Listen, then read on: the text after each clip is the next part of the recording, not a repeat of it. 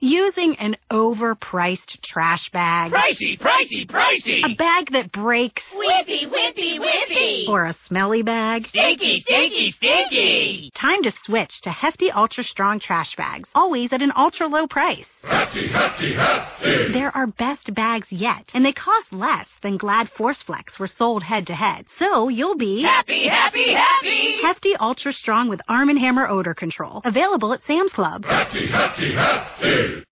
Blog Talk Radio. Hello and welcome. You're listening to the Change Agent's Dilemma for Tuesday, September 18th, 2012. I'm your host, Heather Stagel, coming to you live from Atlanta, Georgia, as I do once a month on Blog Talk Radio. This show is one of the many ways I help equip individuals to lead organizational change at Enclaria, LLC. The Change Agent's Dilemma is how to influence change without authority. And my goal with this show is to provide ideas and share stories to help you do just that. Today my guest is Todd Van Nest, who is here to share simple ways to lead complex change. Todd is founder and principal at Last Word on Change. Through speaking engagements, workshops, and executive coaching, Todd helps executives and their teams become true change leaders who have lasting impact on their organizations. He has presented at many professional associations, emceed corporate leadership events, and led planning and execution workshops for client leadership teams. In 2007, he received a U.S. copyright for the research-based change management metrics he designed, the only copyrighted index of leading indicators of change management success. Todd has led strategic planning, human resources, and organization effectiveness functions as part of the executive teams at world-class companies. He earned his bachelor's in psychology from Coe College in Cedar Rapids, Iowa, and a PhD in industrial organizational psychology from the University of Missouri, St. Louis. Todd, welcome to the show. Well, good morning, Heather. It's a pleasure to be here. It was a pleasure to meet you here in the Midwest just about a month ago, and I really appreciate your willingness to share some of our discussion with your audience. Great. So let's just dive in. We're talking about simple ways to lead complex change. So what's the difference between change that would be simple versus change that is complex? Well, that's a great question. You know, I think there's, in my experience, one simple thing, one simple indicator of what's simple versus complex, and this will hopefully ring true with your audience today, and that is just talking about your experience as a change leader. I talk with change leaders every day, and what I learned, and really the genesis behind the work that I'm doing, started with leaders who were in stalled or failing change programs. And I could tell you to a person, when I asked them the question about what their experience was, it was something bordering on misery, which is a little bit of thank you, which is a little bit tragic, you know, because this is a time when we're doing high visibility projects. We're doing maybe even career-making projects, and we're doing the most exciting work in the organization. And we tend to be drawn to these things because we're growth leaders and change leaders tend to be oriented towards growth and towards opportunity, and so we tend to dive in headlong and want to contribute. But then as I continued to work with these leaders, even those who were leading what most people would indicate as their most successful change efforts were still describing, if not misery, a great deal of disappointment in their experience. And what I found, in short, was that there's so much pressure around what happens in large-scale organizational change that it's really easy for people to kind of get sidetracked and not focus on the things that they were drawn to the opportunity for, and kind of get overwhelmed by all the things that unfold in a large-scale change project in large, complex organizations. And it helped us arrive at a place where we were starting to determine through our work with these change leaders what they were doing that was relatively simple and what were they doing that actually, in some ways, were shooting themselves in the foot, making things more complex. And again, to shortly answer your question, what we found is that those who were most successful are the people who were, their experience was characterized by a great deal of focus. And focus does not mean I'm focused on the methodology that I'm using and I'm going to drill it through this organization or pound it through this organization like a hammer, but rather focused in the sense of I know what I'm trying to accomplish as a change leader, and I'm engaged in that and working with people through that on an everyday basis, as opposed to maybe being wrapped up in some of the process and distractions that occur in large projects. So would you say then that keeping change simple is a matter of keeping it focused, or is it more than that? Well, I think it might sound like an oversimplification to describe it as focus, but focus comes through in so many different ways. A lot of people have watched, for example, Tiger Woods' success rate and in some ways his career derail over time. Tiger Woods is kind of a nice analogy for what happens a lot in change organizations. You're trying to drive a complex change through a complex organization, and if you look at the people who analyze what's going on with Tiger Woods, when he's throwing clubs and he's upset, it's not just because he's used to being excellent and that particular day he can't achieve excellence. It's because there's so many things going on in his game and his swing at one time, and one little thing can just send the wheels flying, as opposed to, I think about an older golfer, a gentleman named Ben Crenshaw, who was very successful, by no measure just a journeyman golfer. He was very successful throughout his career, but was in his 40s before he won his first big major tournament. And he was focused on that time on some very simple instruction from one of golf's great gurus, and that was the advice was just simply take dead aim. If you're focused in a tunnel-like way on doing the right kind of things during the game of golf, then it tends to push a lot of that complexity aside and allows you to focus, and you gain the benefits of that focus.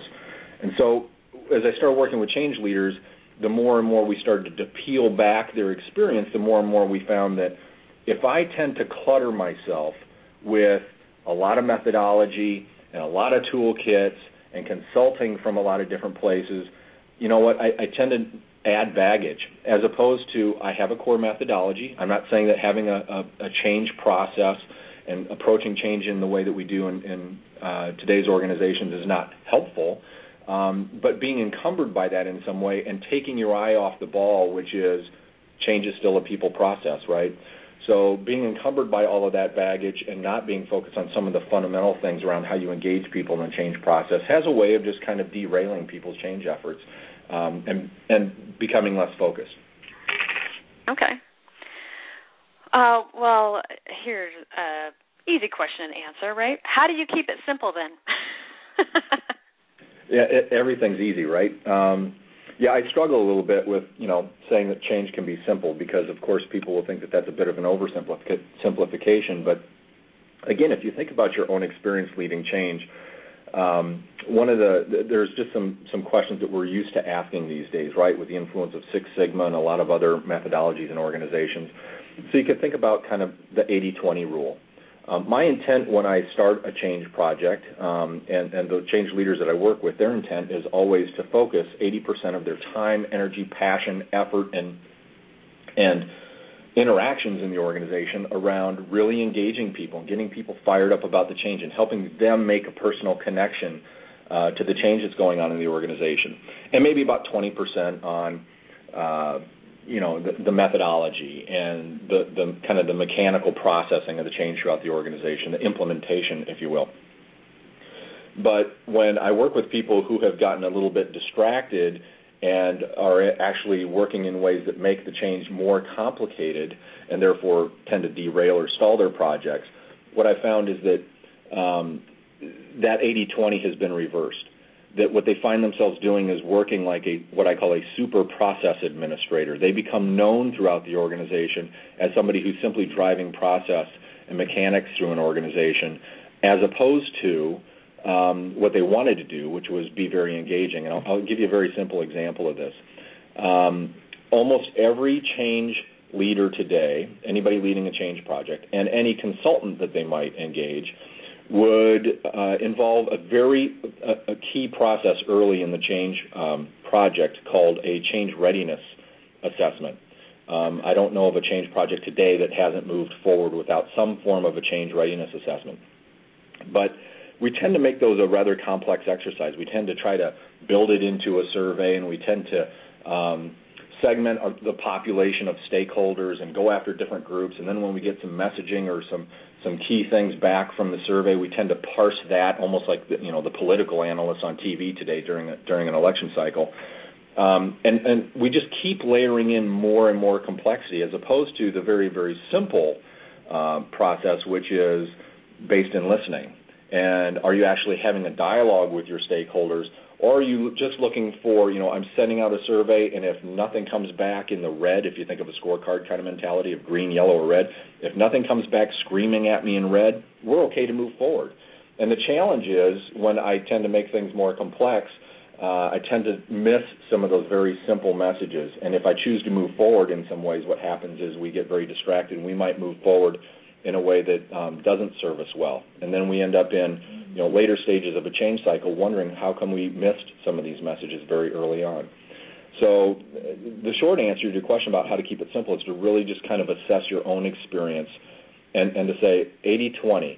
Am I focused 80% of the time on being positive and energetic and engaging in the organization, or am I spending 80% of my time as a process cop, as a super administrator, somebody just driving mechanics through the organization? And to a person, every change leader that I talk to aspires to be more of the former than the latter. But a number of things, including our own motivation around success and trying to drive things through an organization in a very structured way, tend to get in the way of that. Okay.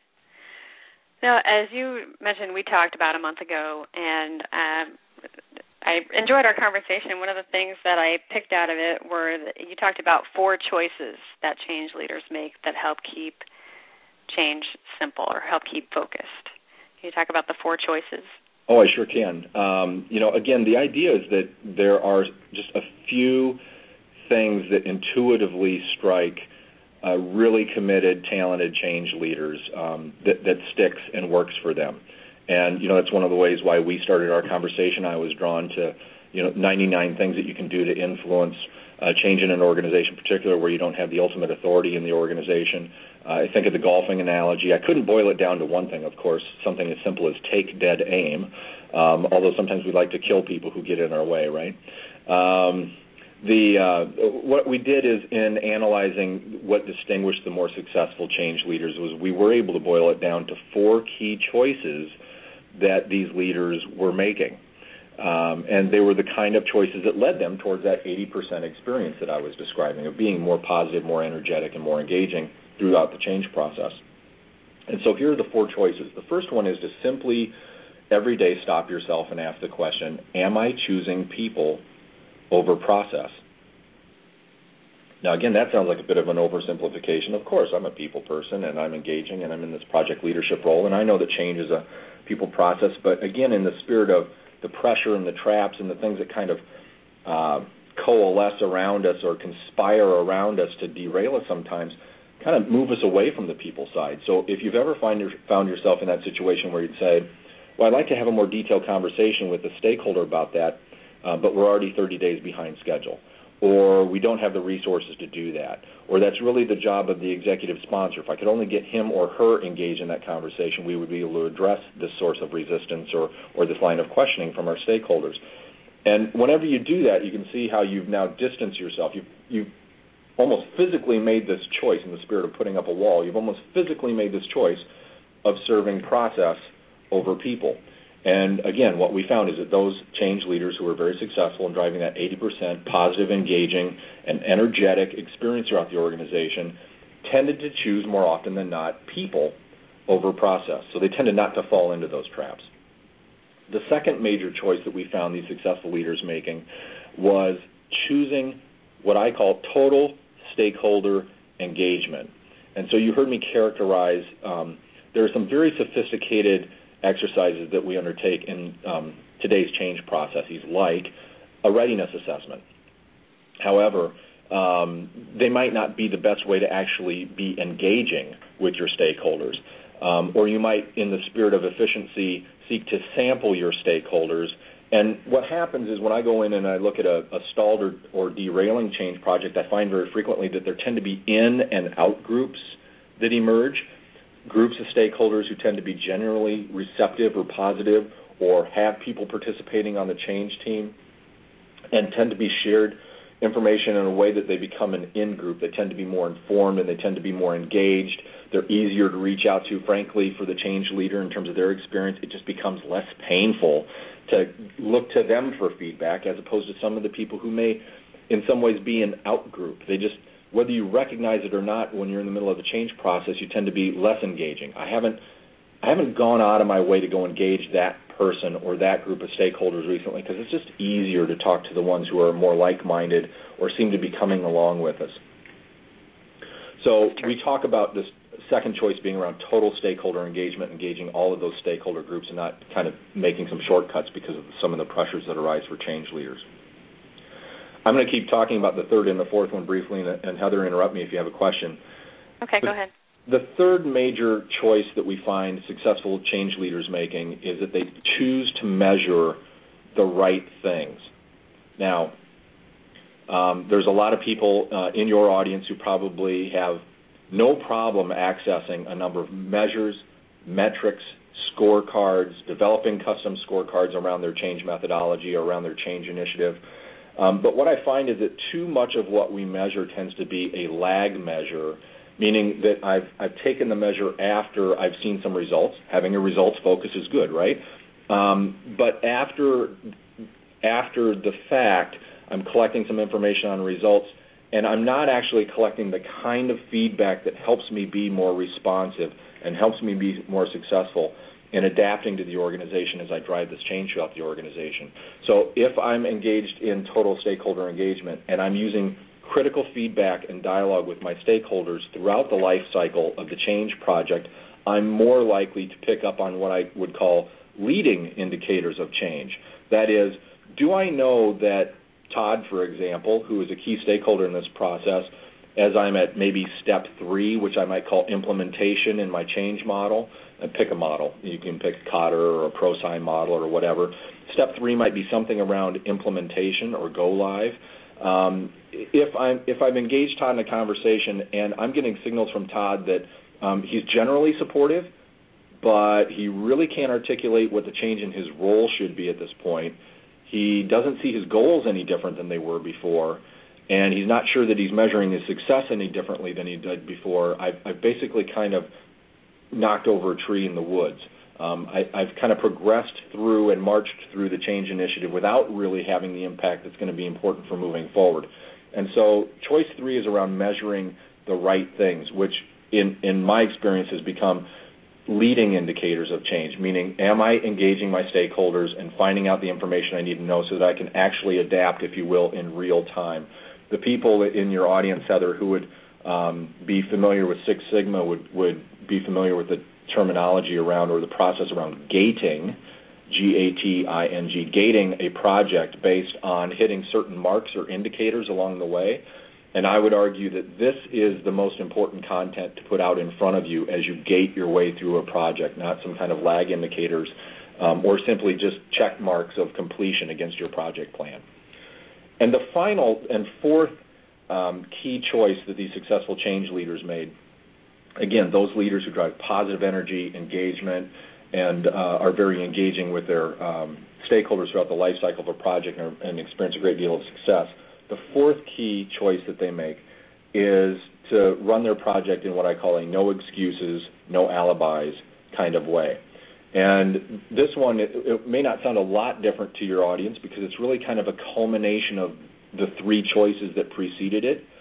If, in fact, I'm choosing people over process, if I'm engaged in total stakeholder engagement, if I'm listening closely and engaging them in a dialogue that will help me determine when we're ready to move forward, and if I'm doing the right kind of things to really drive a mindset change and an adoption of new practice in the organization, I can operate very transparently throughout the life cycle of this change initiative. And I never find myself, as I have early in my career, or as I had early in my career, I never find myself in front of the management team or the board of the directors saying, well, you know what, we completed our project. Unfortunately, completion becomes, survival perhaps becomes the number one criteria for a lot of change efforts in complex organizations. Instead, what we're trying to avoid is, instead of finding yourself in front of the board of directors saying, we didn't achieve everything that we wanted to achieve, but we're in a better place than we were when we started the project. Wow. that's what the psychologists in the group would call a rationalization. That doesn't feel like a really strong message to deliver to the board of directors. And I've delivered that message and felt really, really uncomfortable delivering it, and made up my mind that I didn't want to do that again. And so operating in the way that's described with these three choices leading to the final choice, which is a no excuses, no alibis approach, was very helpful. If you think about it in the context of the way that we've described being engaging stakeholders throughout the process, think about it. So much less finger pointing is going to happen at the end of the process when or the project when you're evaluating the results with your stakeholders or with the board of directors than if you didn't operate in this way. If you go through your audience could Google a list of, why change projects fail. And you could, sort through the top 10 lists of why change fails, and you get these, finger-pointing exercises around the executive sponsor wasn't engaged, we didn't have top management support, we didn't have the resources that we used.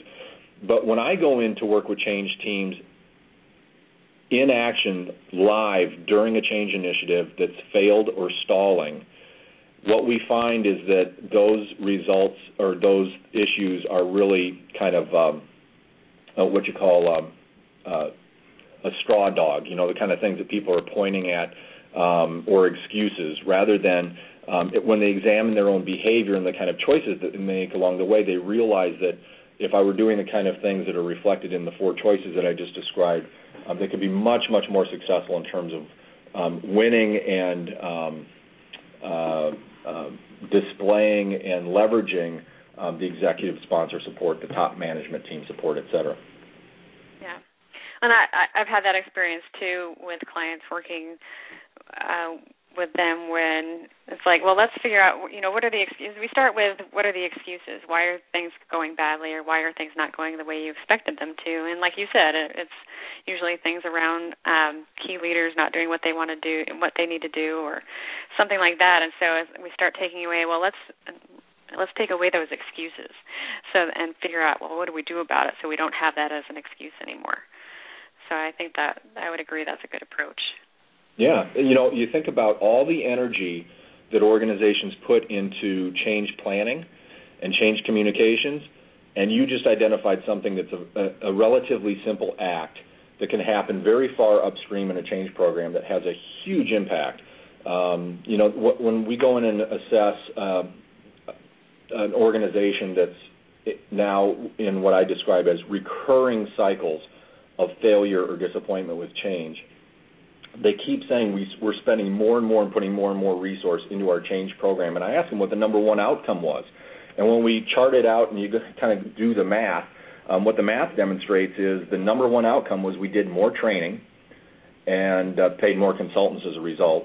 But we did more training and we did more communication than we ever did. But the outcomes didn't change. And kind of buttressing yourself or inoculating yourself against some of those risks and engaging the organization in a very different way in terms of identifying where have we pointed blame in the past and how do we avoid that in the future can be very, very powerful. So that's actually an excellent example of doing something very simple in the process that has a huge impact on success. Okay. So I just want to reiterate what those four choices are. I'll just tell them the way that I heard them. One is choosing people over process. The next one is seeking total stakeholder engagement versus partial. Right. The third is choosing the right things to measure, especially leading indicators, and having a no excuses, no alibis kind of a mindset to get results. That's exactly right. Great. So how would you recommend, if somebody says, yeah, I would love to try this, try having these four choices, is there something that you would recommend as far as a routine or something to get into to assess yourself and how well you're choosing these things? Yeah, absolutely. And I'll, in the spirit of simplicity, our theme for the day, I'll reinforce what I think is the most simple, and not because your audience needs the most simple message, but because, as they would know, if you can break something down into a simple practice that you do many times in a row, it becomes a habit. And that's really where the power comes from. And the most basic form of habit that I've seen in terms of how to apply this thinking is literally just to have, whether you're one of those people that writes it, we don't have too many daytimers around anymore, but if you put it on a laminated card or on your back of your employee badge, or you've got it on your phone or your smartphone or your organizer, just putting these 4 questions down every day, and you kind of finish the day. If you're going into an important meeting, you can ask yourself these questions, or if you finish at the end of every day, you ask yourself these 4 questions. Again, your experience as a change leader tends to be a pretty good guide because, just practically, I'll illustrate. If you were to ask yourself these 4 questions at the end of a long day and you're feeling that kind of, my rear end is dragging a little bit and this is so much more work and so much more difficult and it's not yielding the enthusiasm and fun and buzz that I really thought I would experience as a change leader. In those moments when you ask yourself these 4 questions, very frequently you identify, you know what? What I would really enjoy is having this conversation with my most important stakeholders, as opposed to, where did I spend my time today? Oh my gosh, I spent my time in meetings doing progress updates, or I spent my time in my cube. Kind of planning how to artfully, that means complex, right? How to artfully circumvent some of the resistance and the messaging that I'm hearing that tells me that we're not being as successful as we'd like to be. To sit in behind the walls of the fort and artfully diagram how are we going to work around this problem. If I ask myself this question, I arrive at, well, this is how I spent my time today. You kind of immediately, very intuitively kind of say, ick. That's not how I want to spend my time. That's not energizing. That's not why I'm drawn to this kind of work. Does that make sense? Yes. So that's a lead into my next question, which is, how can you tell if you're not doing these things? Are there any eye-opening, whoa, I'm missing something here, kind of checkpoints or lookouts? Well, there is a very simple indicator that we just described, which is you can ask yourself this question as kind of a personal reflection each day or after a key meeting or key phase of the project. Usually what I tell people when I'm coaching them as a change leader is to contract with 1 or 2 people on your change team to just, here are my criteria for being a successful change leader. We have all the other kind of process indicators and management-oriented tools that we're using to feel like we're making progress in the organization, but this is what I'm using as a guide, these 4 choices, and there are behaviors related to this. And when you see me doing things that aren't related to the positive choices along these 4 simple questions, please let me know. And for some people, that's literally throw a pen across the conference room table at me, because you just heard me say, I think that's a really important source of pain on the part of our stakeholders, but we just don't have time to learn more about that. When you see me do that, kick me under the table or do something cute to kind of call me out. So that's kind of the second way to do that. The more detailed way I would tell you that you can figure out whether or not you're doing this well or not is it really boils down to the level of, almost every change leader would describe themselves as partnering in a very contemporary and positive way, partnering with their stakeholders throughout the organization. But what I would tell you is until you engage with your stakeholders and partner with them in a way where you say, I want this kind of feedback. Keep me honest on this. These are the watch points. These are the behaviors that are important to me so that I become known as a positive source of change and energy in the organization, and I'm listening to you and modeling the values, in fact, that we charted. We probably put in our project charter a number of values around trust and listening and adaptability. So please keep me honest on that. Until you've done that, and until you've empowered your stakeholders in a very complete way to help you guide the project through these gates as we've described them, you really haven't made a commitment to stakeholders in the way that you probably want to or should in terms of guaranteeing your success. And so what I would tell you is the way to know that you're not doing is to keep reaching out to others. The most powerful question that I have found for whether we were doing a seminar here on the phone or I was interviewing a change leader and their change executive sponsor sitting here at the conference table where I'm at today, when they say, I might ask them, are you being successful? And they would say, look at each other and pause, and then they'd go, well, yes, or maybe yes, relatively so. The most powerful question I ask is just, how do you know? Which is my version of the question that you asked. And what we discovered from doing this work is you really don't know unless you've reached out to other people and asked them to gauge how you're doing around these kind of questions. Unless you've reached out in that way, it's very easy to get insulated within a change project and miss some of those signals. That's such a great point, to involve people in how, helping give you feedback so that you're not the only one giving feedback to everyone else.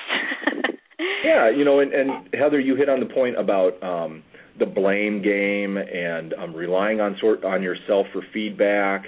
And, I say there's a lot of things that conspire to kind of isolate the change leader, like the amount of pressure. This is a career-making kind of endeavor that I'm engaged in, and I'm reporting to the board. And all of those things kind of conspire to insulate us and kind of send us into our cave a little bit, even though that's not our intent or maybe not even our core personality and how we're known in the organization. And so it's really, really important to make this part of your discipline as a leader. And I find that makes all the difference in the world. Great. Well, Todd, thank you so much for being on the show and explaining some simple ways to, simple ways to lead complex change. So really quickly, how can people find out more? Well, they could find out more by visiting my website, which is www.lastwordonchange.com.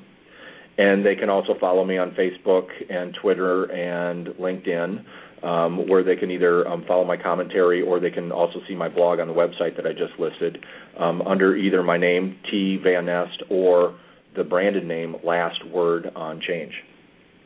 Great. Thanks so much for being here. Thank you so much, Heather. It's been a pleasure. And thank you for listening to the Change Agent's Dilemma.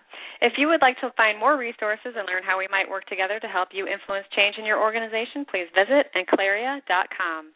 Until next time, take care and best wishes for your change initiative. Using an overpriced trash bag. Pricey, pricey, pricey. A bag that breaks. Whippy, whippy, whippy. Or a smelly bag. Stinky, stinky, stinky. Time to switch to Hefty Ultra Strong trash bags, always at an ultra low price. Hefty, hefty, hefty. They're our best bags yet, and they cost less than Glad ForceFlex were sold head-to-head. So you'll be happy, happy, happy. Hefty Ultra Strong with Arm & Hammer odor control. Available at Sam's Club. Hefty, hefty, hefty. Using an overpriced trash bag. Pricey, pricey, pricey. A bag that breaks. Whippy, whippy, whippy. Or a smelly bag. Stinky, stinky, stinky. Time to switch to Hefty Ultra Strong trash bags, always at an ultra low price. Hefty, hefty, hefty. They're our best bags yet, and they cost less than Glad ForceFlex were sold head-to-head. So you'll be happy, happy, happy. Hefty Ultra Strong with Arm & Hammer odor control. Available at Sam's Club. Hefty, hefty, hefty.